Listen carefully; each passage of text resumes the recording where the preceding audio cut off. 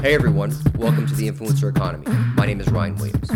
Thank you so much for downloading or streaming episode number 2 with Shira Lazar. The Influencer Economy is a podcast where we'll speak with makers, builders, and creators, people who have launched their careers online in revolutionary ways. We're happy to welcome Shira to the show as a second guest. She is the founder, producer, and host of the Emmy-nominated show What's Trending, and an inspiration to many in the media and YouTube world. She's creatively and instinctively built What's Trending to serve over 2 million views a month on YouTube and over 20 million views per month across all their syndicated content platforms. We had so much to cover, I had to speak with her on 2 separate occasions. The first part jumps right into Shira's inspiration for What's Trending and how a chance encounter with Norm Macdonald crystallized her vision as to where the industry was headed. The second part is where we dig into What's Trending and how she runs and operates the business as a modern-day media entrepreneur. This episode is a great listen for anyone passionate about media. Thanks again for listening, and without further ado, Shira Lazar. Yeah, I'd love to know when you felt like this was going to be a big thing and when a light bulb went off around the work you were doing.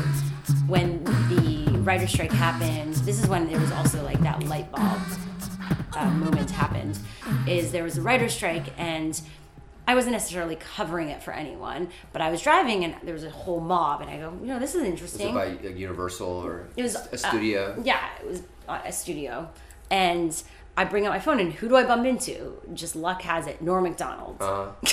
And I go, Norm, what's going on? I want to just chat with you on my phone. He's like, what? Your phone? And at the time, like, the iPhones weren't around. But like, it made no sense. You're like, your phone, wait, you're recording with your phone a video? Okay. Yeah, and it's going to upload to the web. And you see, I have this app that does it. And like, at the time, it was like revolutionary. Yeah, it's cool. It was literally futuristic robot style. He probably thought you were crazy. No, he thought I was crazy. Yeah. But then I started having more and more experiences like that were really raw and cool, and it got a side of celebrity and notable people that you weren't getting otherwise. And I started showing that to people at news networks, and I go, there's something here. This is a beat. Like, one, there's no budget for you. Just pay for a bit of my time. I'll edit, cut these up, put a blog post. Like, I want to be your vlogger. So you're creating, you're editing. I was doing it all, one-stop shop, and yeah. I'm booking the celebrity. Like, and a lot of the idea of it was sheer on the go. It was like this on the go, on the scene. And this was before a lot of reporters had their own cameras, like portable cameras, or using their phones to capture. How'd you edit it? I don't know, iMovie, or I don't even remember. This is like predates all the software wasn't that accessible back then. Yeah, I think I was editing on iMovie. I also was using, I've always used for a few years ScreenFlow, which captures the screen and then has an editing system in it as well, which is super easy. You don't have to render, and when you're in the news environment, you just cut, and then you post it. Yeah. Super quick. You're hacking your way through this. I hacked my way through life. And so once I started doing that, and then really what made it more official was that at the time when Ashton, it's before he hit 1 million Twitter followers. Oh, yeah. He did this thing called 24 Hours at Sundance. And at the time, I was working for a lot of websites in LA. I was a go-to host for a lot of these digital shows, web shows. I was also doing a lot of entertainment reporting. And at the time, he had brought someone in from TechCrunch to head up his content. And I had known her because I'd started getting into the Silicon Valley scene, going to TechCrunch 50. So I started bridging that gap, and I was hanging out with a lot of the startup and entrepreneurs, the Kevin Roses, Pete Cashmore's when Mashable was just starting, David Karp when he just started Tumblr. It was this really interesting time. And so that's how that all connected. And she was working with Ashton, and they created this thing called 24 Hours at Sundance. And they wanted to pit vlogger, online personalities together with tech people. And so they asked me to do it one year, and I won it. It was like an amazing race at Sundance for tech online personalities. And you're competing with other... Yeah. Who are the other competitors? I barely remember. God, they're like vlogger, Twitter celebrities at the time. Yeah. But then that, they did a lot of PR around it, and then it became like, well, I won the 24 Hours of Sundance. Ashton Kutcher named me a social media guru. Oh, man, that's and at huge. the time, like a few years back, like social media, like YouTube Star wasn't even around, so it was the time of the social media expert. Yeah. And so that, with my knowledge of vlogging and interviewing people, it became a bit of a beat, and I pitched myself at the time to CBSNews.com. And I was pitching myself to a lot of other news networks. And I go, this is a beat, like your politics or entertainment news. And, I kind of sagged at that point out of super entertainment news and gossip. I just wasn't as happy doing that. I feel like I was talking about a lot of things I didn't really know about. And I saw the future, and the future was I was always going to be on the outside looking in. And I wanted to be the person, even if I was going to be talking with celebrities or about celebrity culture or popular culture, I wanted to be the insider, the person they went to because they trusted, and was being a bit more thoughtful about it. Like, I really didn't give a crap about who they're dating or if they're in rehab. I mean, rehab sucks. You're not racing to break some story on TMZ. I want to actually be like changing the way storytelling is happening for this generation, and also making them feel comfortable so they can be themselves, and I don't know, breaking new grounds a bit. And so, I was so inspired by the startup culture and entrepreneurs. I just felt like what I was doing was so, I don't know, just throwaway and superficial and meant nothing. Mm-hmm. And so that's when I kind of made a shift. And at the time also, there was a company called LXTV, which was like a video version of Daily Candy. And they were a website which has since got acquired by NBC, and they became a TV show. So I ended up getting hired there, and that was a bit of a stint there. That was TV and web, and a bit of notoriety around that because I had 2 local NBC shows. It was like, I think the last era of traditional broadcasting. I saw that on your reel. Yeah, and so that was a big deal at the time. Like doing cool. Oh my god, it was amazing. Like wearing motion capture equipment. Oh, that was Reels Channel 2. I mean, I had a whole bunch of traditional TV jobs, but they're all gigs, and that was the thing. It was like I saw a life of gigs. Did you make good money doing that? Or yeah, you did. I was making pretty good money. Yeah, you can make $1,000, $5,000 a day, like, and still even that. But then it was in the heyday of 6-figure, hosting gigs, and they still are there, but they're few and far between. And a lot of them, the industry is so shaky that execs are there, new ones come, then all the people they've hired leave. I don't know. I just saw my future as a bunch of gigs, and it just meant nothing. And it just I had many, I guess, existential moments, and I still was really inspired by all these amazing creators around me. And VidCon came up, which was the Comic-Con of YouTube, and at the time I had my CBSNews.com on the go, and I was really doing what I loved doing, which was meeting celebrities, entrepreneurs, but I was covering it in a different way. I was covering it through the social media lens, and tech, which no one was really doing at the time because traditional media wasn't covering their apps and their web series and their Twitter accounts. And I was asking people to ask me questions. Like, this is before everyone started doing that. And so I was really enjoying what I was doing, but I wanted to create, obviously, like a format out of this. At the time at CBS News, so I was covering internet culture, digital trends. I was starting to interview YouTubers, like more viral video stars like Antoine Dodson, Double Rainbow Man. Oh, no way, viral video stars. And for me, those were the modern day human interest stories. Yeah. And it was before morning shows and talk shows were covering them. That's fascinating. I felt it was. I mean, what was your ultimate distribution then for CBS News? CBSNews.com. I had my own blog and vlog. And so I saw this conference, VidCon, and so I emailed Hank Green. And I was like, I covered this beat for CBSNews.com. I would love to get involved somehow. I'm happy to give some promotion, but can we work together? Maybe I can do interviews for you. Yeah. Anything like that. Because I was always like, I didn't want to be an actress or comedian. I mean, my natural skill set, to have the balls to do stand-up. Yeah, I used to do stand-up. Not necessarily me. It's not fun. I'm a spaz. I could be comedic. I'm not like that. But it's better in conversation. Yeah, anyway. But so I said, can I do your interviews? They said yes. So I went to VidCon knowing a bit about the community, by meeting some people, but ultimately I did not, that was the first time I met Phil DeFranco and a bunch, of the mainstays. They were early on YouTube and you were there to cover them. Yeah. It's interesting. So you created your own beat. So I created the beat and then I created the beat itself. Yeah, you were beatboxing. Who were the competitors at this point? No, there was no one doing it, but also no one understood it. Like, does CBS appreciate it, or are they getting traffic from it? Sometimes not. I think it did when it was a viral star, and those were moments where you're like, wow. Like Antoine Dodson, I guess. There's something there, because what would happen is everyone would view his video and they'd be like, who's that guy? I want to know more about that guy. And then I would cover the story behind the story. Right. And I would go to the source, because a lot of people were blogging about it and just posting the video, but no one was actually talking to the person behind the story. And for me, that was the interesting part. And now that's common on it's Today's totally, Show. Yeah, it's totally common. At the time, I remember actually pitching them VidCon, and then since then I bumped into a producer from there. She's actually doing a documentary on the whole space for CNBC, and I go, oh, remember when I I was pitching, I was VidCon, the first ever VidCon, Yeah. and no one understood the importance or really cared. They like basically threw away the idea. I go, remember that? And she goes, yeah, I do. I'm like, let's just take a moment to acknowledge that. But so then after that, you know. But you remind me of remember the man with the golden voice. Yeah. Like he was all over morning. Yeah, that was 2 years later. Yeah. And that was, you know, at the time that was a turning point because you're like, okay, Became it's not mainstream. the same anymore. Yeah. You know, like I'm competing against Ellen and talk shows and Today Totally. Show and Good Morning America to get these interviews. And my whole thing was like, well, it's not, you know, I know you're exclusive for TV, but we're online. But now online is just as important to them. Right. Because that's where they're getting their views too. Yep. And so after that, you know, that's when What's Trending, kind of the format of What's Trending came up, because I never saw myself as just doing a blog and vlog. I saw a bigger format. Like, where's the show around these things? And so in October 2009, I came up with the first outline for What's Trending. And originally, we were selling it with CBS News. And after a year of trying to sell it, we finally got a brand to come on board.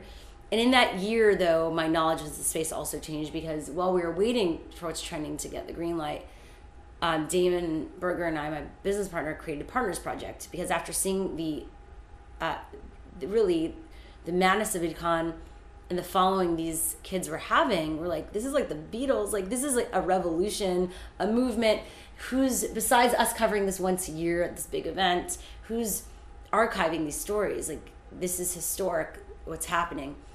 And so while we were waiting for What's Trending to come to be, we started Partners Project. And for us, that was like the Inside the Actor Studio for YouTube Stars. When through this project of Partners Project, we got to know everyone really well. And we, you know, I think that care in the space has come a long way. Right. And gone a long way for us, because we've been around, even though we haven't been around, listen, as long as Justine or Phil or Dave Days. I mean, they were there, I think, 2 years before us. Which we still were early on. And we also, it's more that I believe I know we just supported the community and we wanted to tell those stories. It wasn't like we were doing it to exploit or because we thought it was cool. We were sincerely passionate about it, and we ourselves weren't being accepted by traditional media. I mean, I was constantly trying to get the jobs at all the big networks, and I just wasn't getting them. And for me, there was no choice. Like, I really wanted to pursue this. I was like, well, I'm not going to live a life where I feel just disappointed and unfulfilled. Right. This can't be possible. Like, I know I have talents. There's some people in LA that move here and they think they have to be part of this bigger system, that they're here to be an actor, producer, director. Well, for me, at least, this allowed me to practice my craft. Because I'm like, I'm not going to wait for someone to hire me to practice what I love doing. Yeah. It's in me, so I need to express myself. It's like an artist. Like, yeah. Before you commission your first painting, you're still doing art. Totally. And I feel like so many people, and less now, obviously, but at the time, and I still have friends who are like, oh, I want to do this. How do I get into it? I'm like, just start. Yeah. It's overwhelming. Or That's collaborate. The advice you give people is just do it. Yeah, just start doing it, and also get in the mode of collaboration and also learning from the best and helping those people. Yeah. Because you just thinking you're the best, you're doing this, and it's all about me won't go a long way. And also just like try everything, work with everyone, dabbled. It's not about just making money. Like, I've worked, even now I will make a chunk of money doing some things and not, and it's because I acknowledge if it's a cool project, if it's with cool people, if I feel like there's something worthwhile, something in the future. And so basically, you know, then What's Trending finally launched in May of 2011. We were with CBSNews.com. It was like really the first broadcast quality show with really for the web audience. And it was much more, I think, in terms of tone of voice, serious. If you look at my first promo pictures, I'm wearing like blazers in my hair. It's totally... We're sitting behind a desk. No, we were never about the desk. At the time, you know, Al Jazeera was launching their interactive show. Yeah. And, you know, all these people were trying to, you know, some people were trying to get in the game. And meanwhile, since then, that show has come and gone. The Stream? The Stream, yeah. Oh, my God. Yeah, you remember? It was great. Listen, I'm Yeah. friends with Derek Ashong. That was a great show. But we were Yeah. never, you know, and I think that was the beginning of realizing and since then, there's been so many shows come into the fold. And it's just competition. Like, you know, not only will we wonder, and we have our eyes out because you need to, but press will bring it up.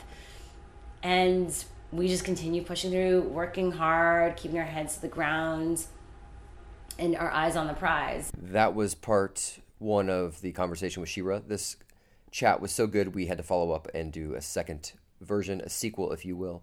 So please stay tuned, and we'll start the second conversation with Shira right now. So we're back with Shira in the What's Trending office. She's hosting us again for my podcast. Yeah, who invited you here? Thanks for having me here. She's a great host. I appreciate it. So we wanted to pick up, the first interview was so great, been thinking about it since then.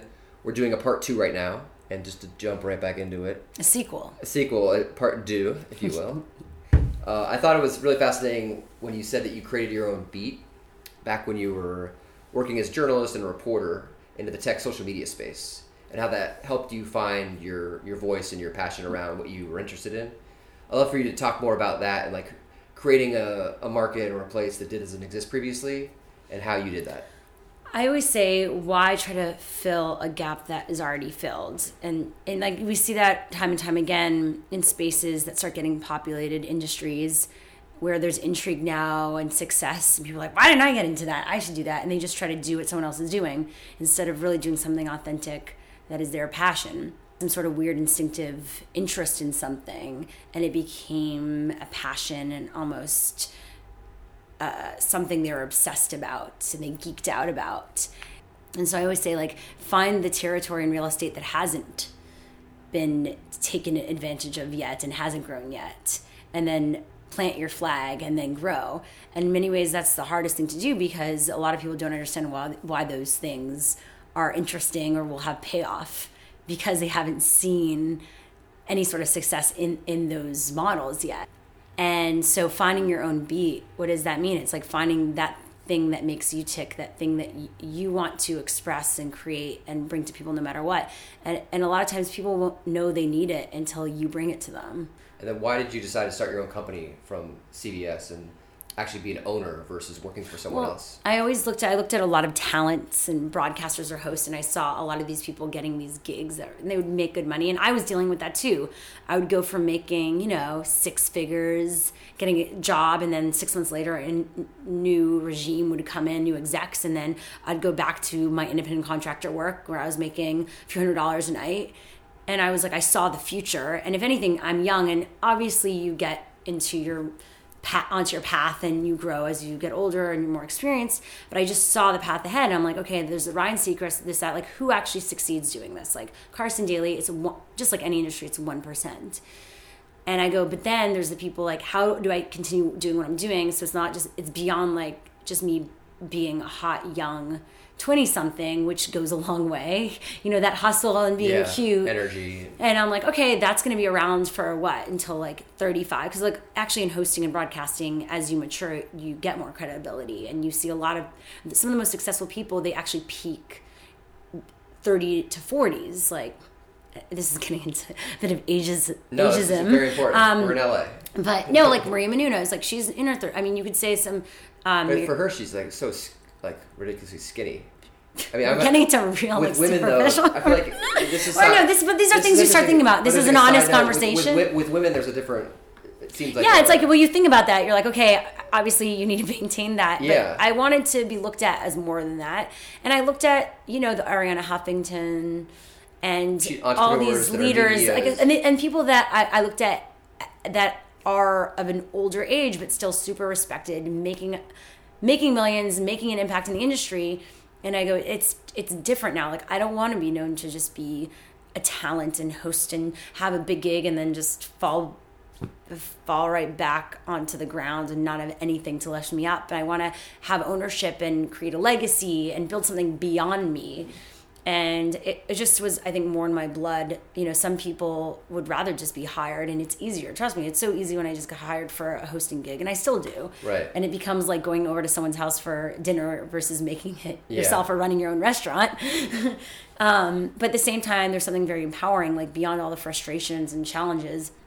Now, after running this for 2 years, like it's hard to imagine not having something and just being in someone else's world and working this hard. Yeah, what kind of advice do you give people that are like you 8 years ago or 10 years ago that are trying to get into this world? I think anything is hard. Like I always look at what we do, like we're at the beginning, like we're just scratching the surface at every point. And then some people might look at what we're doing from the outside and be like, wow, like who haven't started something themselves and be like, how do you do that? That's crazy. And I'm just like, wow, this is just the beginning. Like I always want more. And it's not just want more like greedy. It's just that, I do believe if you're building a company, you need to see that there's more out there. What's the point? Yeah. You need to like at every point be like, okay, I got here. It never feels like the end. It's always the beginning. And you need to embrace that journey, embrace the madness that comes with it and the uncertainty of it all. And so I would say, be clear of what you want and realize, it's not about stability. It's just about caring about something and wanting to deliver it to a lot of people and grow it. And, and it's not going to be necessarily cushy or anything. And you have to embrace that chaos. It's not safe. It's not safe. And you have to embrace the chaos but also trust that everything's going to be okay. Mm-hmm. I say that a lot to my co-founder, Damon, who came from definitely much more corporate background than I did. I was always an independent contractor. So for me, if anything, this is stable to me in a way because I don't need to be looking for new gigs all the time. And it's a home I could be in and grow in and blossom in and shine instead of always reaching out for opportunities all the time and being like inquiring people of like, oh, do you have this gig and that gig? And now I'll get other gigs. And if anything, it adds to what I'm already doing instead of being the foundation of it, which for me is important. And so I would say, be clear of what you want and realize, it's not about stability. It's just about caring about something and wanting to deliver it to a lot of people and grow it. And, and it's not going to be necessarily cushy or anything. And you have to embrace that chaos. It's not safe. It's not safe. And you have to embrace the chaos but also trust that everything's going to be okay. Mm-hmm. You're like giving the backstory because everyone thinks it's really this beautiful thing. You read WhatsApp sells for $16 billion to Facebook. Yeah. And everyone's thinking, God, I wish I was those two guys. And they had stories about that guy going from food stamps to billionaire. And he was turned down by Facebook, turned down by Twitter. Didn't he just get bought by Facebook? Yeah. Oh, yeah. He tried to work at both those places. He tweeted 4 years ago. Yeah. Oh, met with Facebook today. They didn't want to hire me. I mean, I think they rejected me. Every entrepreneurial story has that thread of being put down and having to bring yourself back up. And because the fact is, like, you can't expect other people to build and create your vision for the future. It's like, you have it. If you are building something and you believe it's something valuable, as much as someone could support you and an investor could be like, I think your idea is great. Mm-hmm. I don't care if Mark Cuban invests in you. It still comes down to you. I mean, that's why we see so many people getting rounds of financing, and it doesn't matter. It's great, okay, for the first maybe day or month where you have all those hires, and then in the end, it comes back to you and like what your vision is and your passion and where it lies and execution of that. So you can't forget that, and that's what sucks. Sometimes it does suck. You're like, why do I have to be my own cheerleader? Like sometimes during the day, sometimes it's lonely. Sometimes I'll be like, I just need a hug right now. Like, I just want... That's why you have Damon. Yeah. Well, no, but he needs a hug, too. Like, you can't... you just want a hug from someone outside of this cycle. This, because you're running after people. You're dealing with your team. I mean, listen, I have a lot of great gratitude. And that's also, I would say, as a piece of advice, it's like, keep on working hard. And if you have a bad day, like, realize tomorrow's a new day. And also gratitude is really important in all this process. Like, you always think big and everyone's like, you always look around you and see people that are doing better than you, or you wish you were there too. But then you have to like step back and look at what you have and what you've built and realize like it's something special. How much do you learn from the guests you have on? Constantly. Like, I mean, that's what's so cool about it. It's like part of my job is meeting people, like even meeting you and hanging out with you. I got like how many ideas in the time that we were together. So you just get to feed off of energy. It's energy, which then opens up probably some sort of delayed reaction in my brain that was sitting there. Yeah. Like some So you sort always have to of be around new people. And cell that wasn't being, the Red Bull didn't access. Yeah, like some sort of spark in my brain that was a bit dead, and that somehow through my communication with you, it opened up. It was there again. The synapse. That in my mind, the synapse. I was like some sort of cell. Anyway. What's it like, though, having something that you built and you're passionate about as your... I think it's super cool. I mean, I think it's super cool. Obviously, trust me, there's so many moments that are very humbling. Like, there's moments that some people don't get, like, understand or have never seen it, and you have to explain what you do, and they still don't get it, and then you're like, I swear it's legit. And in your head, but you have to get over your own ego and just be like, no, it's okay. I'm excited to tell you what we do, even if they haven't heard of it. I do try to give myself time to be alone and to think by myself, because that's where great ideas happen too. But then I balance it out with constantly meeting new people. Like, part of my job is meeting new people all the time. And through that, some of those people I might have direct opportunities to do right away. A lot of times it's just nurturing relationships and being able to connect the dots later on. Like playing in a longer game. Yeah. Versus a quick thing. Exactly. Like, for me, it's not always about the quick hit with meeting people. I totally agree. And I think because people feel that way, they respect and value the relationship. And it doesn't need to be like a huge friendship. It could be just acquaintances. But there's a sense of a cool dynamic. And they're like, yeah, you're cool. Like, it wasn't like you were jumping on me for, who do you know? What do you know? Yeah. What can we do together? It was just, we had an interesting conversation.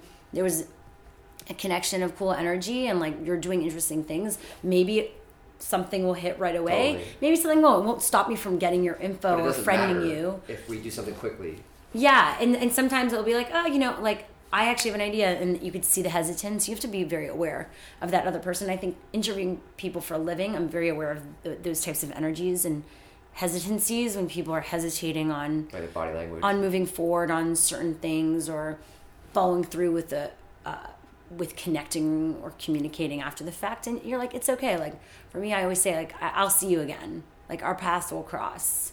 Like, you have to also trust that. So many people are like, why did we exchange info? Yeah, oh, crap. Yeah. And sometimes you exchange info and that person never responds. It doesn't matter. It's not personal.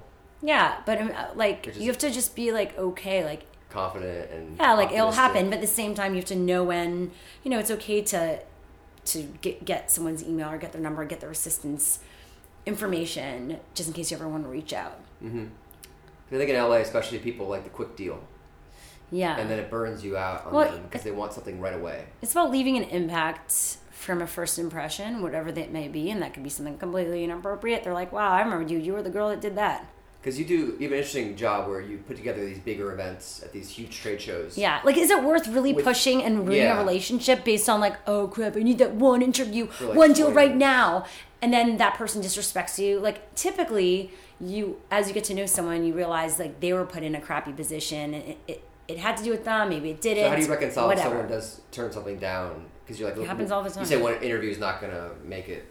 You have to realize, like, that publicist or that celebrity that might have other stuff in the long run, and, like, maybe something will work out in the future. It's not worth ruining that relationship based on your ego and getting pissed off with them and saying, like, fuck you. Right. Like, for me at least, like, some people deal with that differently, because what goes around comes around, and $1 million, that celebrity and that PR person will come around again and be like, you were so nice to deal with, and so sorry it didn't work out in the past.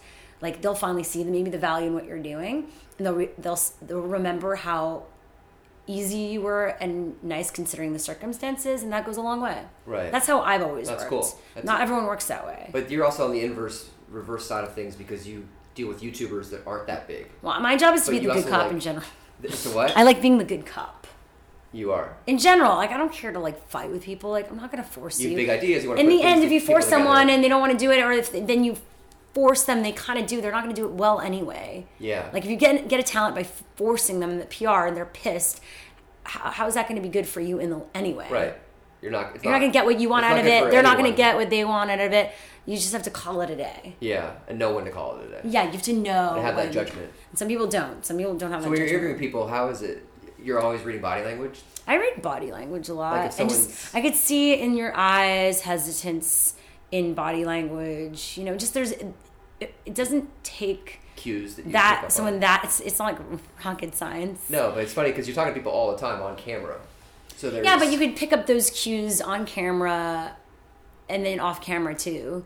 Just in general. I mean, off camera sometimes is a bit harder if there's someone that is a bit manipulative themselves and they're trying to throw their game on you, which happens, you know? Like, I'm friends with Neil Strauss and I'm friends with all those guys that wrote the game. Like, I know when people are trying to play mind games, and they do that by being, you know, putting you down maybe a bit, or constantly asking you things that you like, they know you can't answer. Like, it's like there's a negative vibe. It's your show, right? Your answer. Well, no, I'm saying off camera. Off camera, okay. So I understand that. And also on camera, I've had people that, like, you could see they're playing with me, and I'm like, and sometimes you could control that, and sometimes you can't. But most people have an agenda if they're on your show, right? They want to promote something, or they're part of something cool. Yeah, but it's also it's about pull out. Yeah, and you're trying to pull out just you're trying to get them to a place where people watching, if they're fans and they've seen a lot of interviews or not, are like, wow, he was, you know, he or she was very comfortable. There was an energy there that I haven't seen otherwise, and because of that,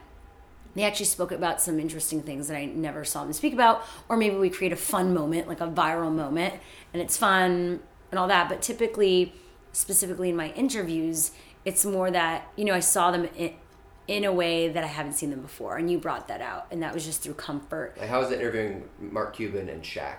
Well, Mark I know well, so it's more just like interviewing, and he's such a good talker, so it's not like he's a huge challenge. But I think because he does know me, he trusts me that I'm not gonna try to make him look bad. Like, my job isn't necessarily make people look bad. Like, obviously I'm representing viewers, so if there's a question they want me to ask, I don't want to be that person of like, oh, it's so obvious that people wanted to know that and you just avoided it because you're scared. Mm-hmm. And that sometimes happens. But for me, it's like, if you approach an interview in a situation wanting to make them shine and look at their best, they'll actually be more vulnerable and more open to showing sides that they haven't shown.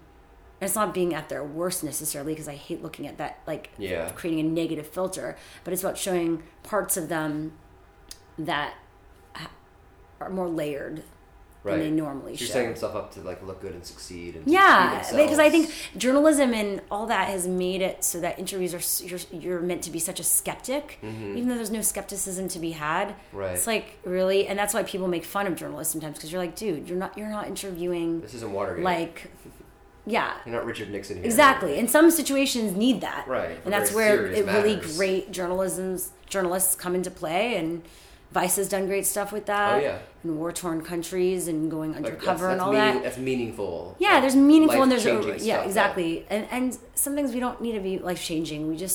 It's about someone being able to look back for me at that interview and be like, wow, that was like a moment in time. Obviously, this is like looking very deeply into some of these things. Well, like, how do you research someone? Like, if you interview Tony Hsieh. Tony Hsieh is also one that I've known for a while. So you know these people well. You have a rapport. So yeah, that's like for me fun. Like, I actually feel like, oh my God, I don't need to do that much research, because I look at it as like, I want to do a ton of research, and I want to bring people a conversation that they'll value.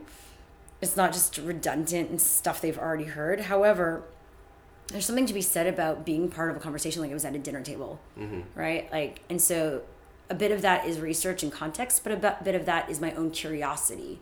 And sometimes curiosity and that natural wanting to know brings out a lot in the person you're interviewing. And so you add So it's a balance of like, you're not being ignorant to the subject, but being naturally curious, not knowing too much. And what about your own energy? It's about, and that's hard too, because sometimes I'm in the moment, I'm like, oh, I'm on, and like, I'm just so in the moment, and that's the ultimate. You want to be, it's like yoga, like there's a zen to it. And I say sometimes when I'm shooting, I have my most zen at that point. Whereas usually in person, I'm just like erratic and crazy. But you were saying that last time that you, like, when the cameras turn on, yeah, because there's nothing else I can think of. But then, sometimes as you're continuing and life happens and you're running a company, and like, I try not to produce myself, because in the end, I'm also the producer. So I'm thinking about the sound bites, and I'm thinking, how are they going to edit this? Or if there's a mess up, this, that. Like, I'm thinking about all that. And I try to get myself out of that, because in the end, it's just, I'm supposed to have a great conversation. If I was having coffee with you and getting to know you, I would hopefully not be thinking about all that stuff. No. And hopefully the audience or viewers are kind of they're taking part in a special moment, intimate conversation. And those are the most fun interviews. What was the most fun thing you remember doing recently, interviewing someone? I guess, some of these events are great. Like the Shaqs and the Mark Cubans at CES. I'm trying to think. Last year, definitely a highlight was Joan Rivers at Internet Week New York. That's amazing. Yeah, and that was cool because it wasn't like a 10-minute chat. It was like 30 minutes, and we really got to dive deep into different things and take questions live, and it felt like a really, like that. I'll look back on that. Not everything is like that this day and age because things are quick, it's live, it's fun, it's crazy, there's games. It's not going to be this like life-changing moment with everyone. But hopefully you connect in that, even if it's a 5-minute time, and then you say, okay, this is the beginning of a relationship that will continue as I continue what's trending and build other shows. And I see maybe like events like will.i.am is actually someone interesting. Like I've interviewed multiple times, and the first time I interviewed him, he's a very talkative person. He goes into different ideas one into the next, and some of them make sense, some of them don't. He's very thoughtful about everything, thinks big. And now I talk to him and like I feel like I can push a bit more and just be like, what did you mean by that? Like it's not like he's had conversations with me in the past, and it's been some on What's Trending, it's been some on his channel for the launch of his album, so there's a trust there, and because of that you can have a more interesting conversation. And it's not just pluggy this, it's actually talking about things you would talk about when the cameras aren't rolling. What's the typical What's Trending interview length? It used to be a bit longer. We had an hour show, and then we went shorter to like a live show that is 30 minutes, and we had different sections of that 30-minute show. And now actually we're going back to more live events around specific personalities, which actually does let me dive a bit deeper and ask more questions instead of saying, okay, this is your segment and then we'll wrap up to get to this segment, this, that, and we'll always have some sort of fun game sometimes, or like explain your tweets, and those are things that we can cut after and share it with their fans. But doing these specials around talent allows us to kind of get to know them and really ask the fan questions that we didn't get to ask in the past, where we get, all these fan questions and engagement. We wouldn't be able to get to all of them because it was a 10-minute segment. Like who would you do one of those with? Well, these are YouTube stars like Superwoman, who's this big Canadian YouTube star, breakout star who has over 1 million. With it was like Superwoman live special events. That's cool. We invite people as guests in studio, because what we found as we grew What's Trending, unlike traditional broadcasts where we understand our generation talk shows, hey, and welcome to this show. First we have this person, then we have that person, then we're gonna take a look outside into the blah blah blah. Man on the street. Yeah, this generation is like, come on, they're there for either the host, the talent, obviously hosting, or they're there to see a specific talent promoting it. That was like, Bernie Burns, Rooster Teeth, I'm on What's Trending today, come and join me in the chat room. And then he's only at the last 5 minutes. Yeah. Like, that's not being true to your audience. And that's why I think people kind of get annoyed of traditional TV, because they're like, ugh, just sit through all this crap. Like, it's not crap maybe to some people, but for them, they're just there for that talent. So we're like, we're doing the web. Why aren't we just creating those events around these people and be a place where the value proposition for these stars is that they wouldn't necessarily be able to do this on their channel. They don't have a studio. We make them feel like stars, and they interact with their audience. We do, we invite people in person. So if they want to do a meetup, they can use this as a place for a meetup. Like Janoskians, these big Australian YouTubers, are coming in next week. And, we're going to do a whole special live event. We have people already that RSVP'd for the audience, and it's all about them. Instead of it being other things like, cool. Their audience and people that tune in know right away we start the show, and it's not like a 10-minute tease before them with all this other junk and noise. Like, for this audience, you need to get right into it. And how do you promote the live aspect of it? Well, we try to also, because we're doing more specials, it allows us not to just promote it the day before. We book them, a week or a few weeks out so now. Drive. And so a week before the live event, we announce it. We set up the live event on our channel. We invite people to RSVP for in studio if you're in LA. And then week of, we start, I would say we're going to probably do this on Sunday. We start asking for questions. And then I remind the talent. Sometimes the talent will promote it a week out, and sometimes, depending on who they are, maybe the day before, which is fine because more the closer to the actual event, the better. And they'll promote it the day before, the morning of, then it happens. And then depending, on the viewership live, we might keep it live as the full thing, which could be 30 to 45 minutes. Or typically we'll cut it up also. If there's, a smaller version of that, then we'll syndicate to all our other partners as well. And how do you get the views in the end with the on-demand stuff? Typically on-demand, is where it's at in terms of viewership. Anyone could tell you that. It's unless you're a Red Bull jump.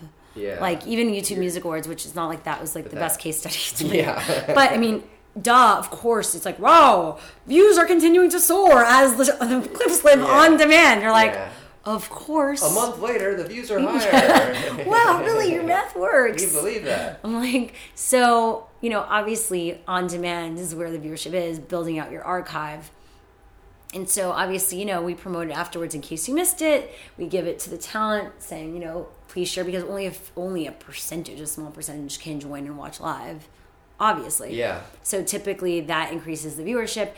And then we syndicate to iHeartRadio and USA Today, depending on the talent and how appropriate it is to their audience. Daily Motion now, Virgin America, all that type of stuff. Are your Virgin America flights? Yeah. Oh, cool. We do Seatback, and then we also are part of Channel 11. So you're like multi-platform. Yeah. YouTube is like the home. Yeah. But you're all over. Yeah. We're trying to branch out our media presence. I actually used What's Trending as research for my interview with Bernie. Oh, great. So then we become a research platform too. It is awesome video. It was a video with Bernie, Kevin Smith. Oh, yeah. Lisa Kudrow.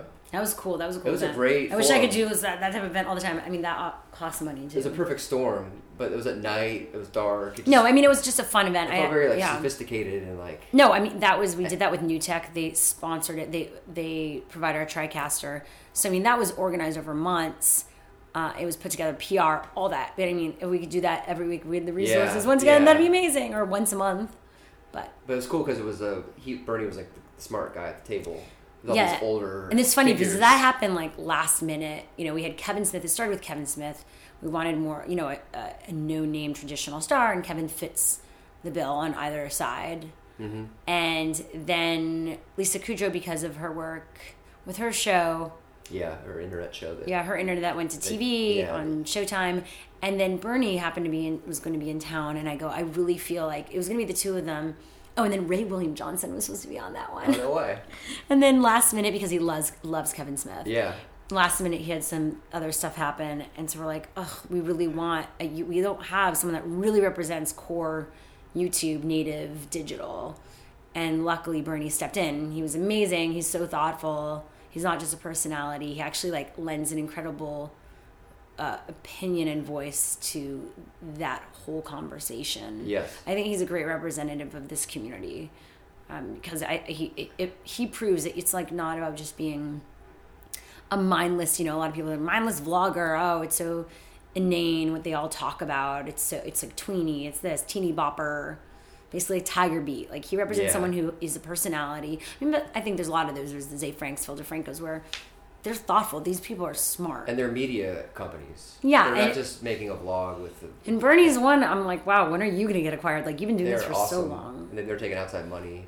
Bernie's Who else is... smart. I'll let you go. I know you have to... No, who else do you see, the Phils, the... look at the people that have been the really... media company people in the building. People that have been really smart about this, who I look up to constantly, are the Phil DeFrancos, with SourceFed. Zay Frank is just a pioneer. Michelle Phan has done amazing things. Smosh, Bernie, Chris Hardwick, and Nerdist. Mm-hmm. And then there's someone like, a Grace Helbig. Now she has Camp Dakota. She is going to be a breakout star of this community. And a lot of people feel that way. And so, there are people there. And there are people that are doing amazingly and killing it on YouTube and that won't necessarily care to make that jump into something bigger. Mm-hmm. And where do you guys see yourselves in this world? Because having you on Virgin for your show is amazing. It's just a part. It's a tentacle. I say it's a tentacle. It's a tentacle. It's like on the octopus. Yeah, any sort of media brand. If you're going to start something from scratch, you need to think about everywhere you would want to be in line with. And so why can't we create spontaneous, serendipitous encounters with our brand where like surprise people in places that they won't. Is that the first time you said that? Yeah, surprise people in ways they can't imagine, and in that way you become a part of their life more and more. And I think those encounters, if they are authentic and cool and real, they don't feel fake and in your face and annoying, does create, a lot of interesting connections with an audience and a community, and hopefully loyalty. And so, and like, I want people to be surprised when they see us everywhere. Like, I've never looked at What's Trending as like a mom and pop shop. I always looked at it as a bigger media brand. Like, I'd be working somewhere else, maybe a huge company or a startup that has big visions and gets acquired if I wasn't here. So it's like, why can't I create something like that? So yeah, where else can we be that's relevant, that makes sense for our brands and our audience, that doesn't feel lame or sellouty, Sellouty, that's a word. That's a great word. Write that one down. And so that involves, we're at Outcast Network's Gas Station TV. People will be like, wow, I saw you at my Shell gas station. Like, even like Prank versus Prank. What was so cool is like when people like them, and they're a huge YouTube channel and known in the community, they go, yeah, saw What's Trending Shira on our Shell gas station talking about YouTube, like moving on up. Like the fact that we're representing community in places that are sometimes like random, make sense and are in your face, and it's marketing for us, but it's also marketing for the community. Mm-hmm. The more legitimate we become, the more legitimate the creators we cover become. Right. It's not a zero-sum game. No, exactly. It's like a domino effect. Wins and everyone wins. Exactly. And so, how is there a TV component? Yeah. Is there an in-store component? Could we be curating, hot lines from YouTubers within a Target? Like the What's Trending area, where we every 6 months choose 5 YouTubers who have amazing merchandise to feature and showcase. Could we become curators of that for stores? I don't know. Like, I think outside the box about what does What's Trending mean, and how can we have a presence everywhere I think is cool. That's cool. That's inspiring. I think. I hope so. I hope everyone thinks that. No, I know. I just think big. You're like low key about your. No, I just think big, and vision. I just think big, and I think you have to have crazy ideas because no one else is going to have them for you, and that's how even the small steps happen. But if you say these big things, you're very pragmatic about how you explain them. Yeah. Oh, really? You're not like you're very much like a realist. I have a bit of realism, because I do see actually the steps. Like, for me, I'm always like, actually, I do see the steps of how that could happen. Like, I know this company's trying to get into YouTube, this, that. Like, you have to be practical with yourself, but also think big. Once again, that is a balancing act. But so can we be, we're on iHeartRadio too now. Like, what are all the spokes we could have that make up a next generation media company? But we still have a connection and foundation to our community within digital.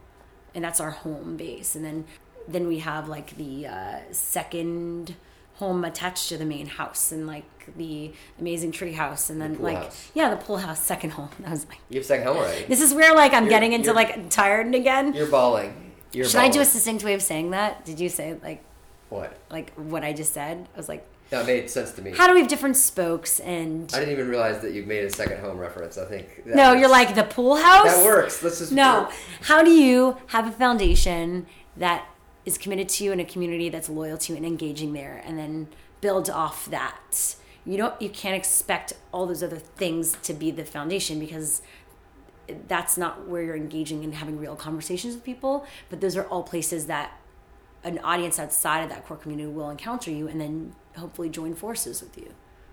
That's cool. Yeah. That's an awesome way to end. Thank you so much for having me. Thank you so much. I appreciate it. I appreciate you bringing talking about this stuff. out all of these stories and random thoughts. Yeah. And so you're a great interviewer. Thank you. I'm learning. It's just about a conversation. It's all about chatting. And curiosity. And keeping it real. And like, hashtag keep it real. I had my notes earlier. And I was sometimes you need to get out of that. Like, notes are only good when if you have a quote and you're like, can you explain why you said that? Yeah. And it's like, hardcore. Once again, we're not in like Afghanistan right now. It's nothing like life. This is a big conversation, but this is life changing. Interviewers and journalists tend to take themselves a bit too seriously. Yeah. And that's where they've been getting crap. At the same time, they need to take their job seriously, because when they don't, then that's when shit hits the fan and people make mistakes.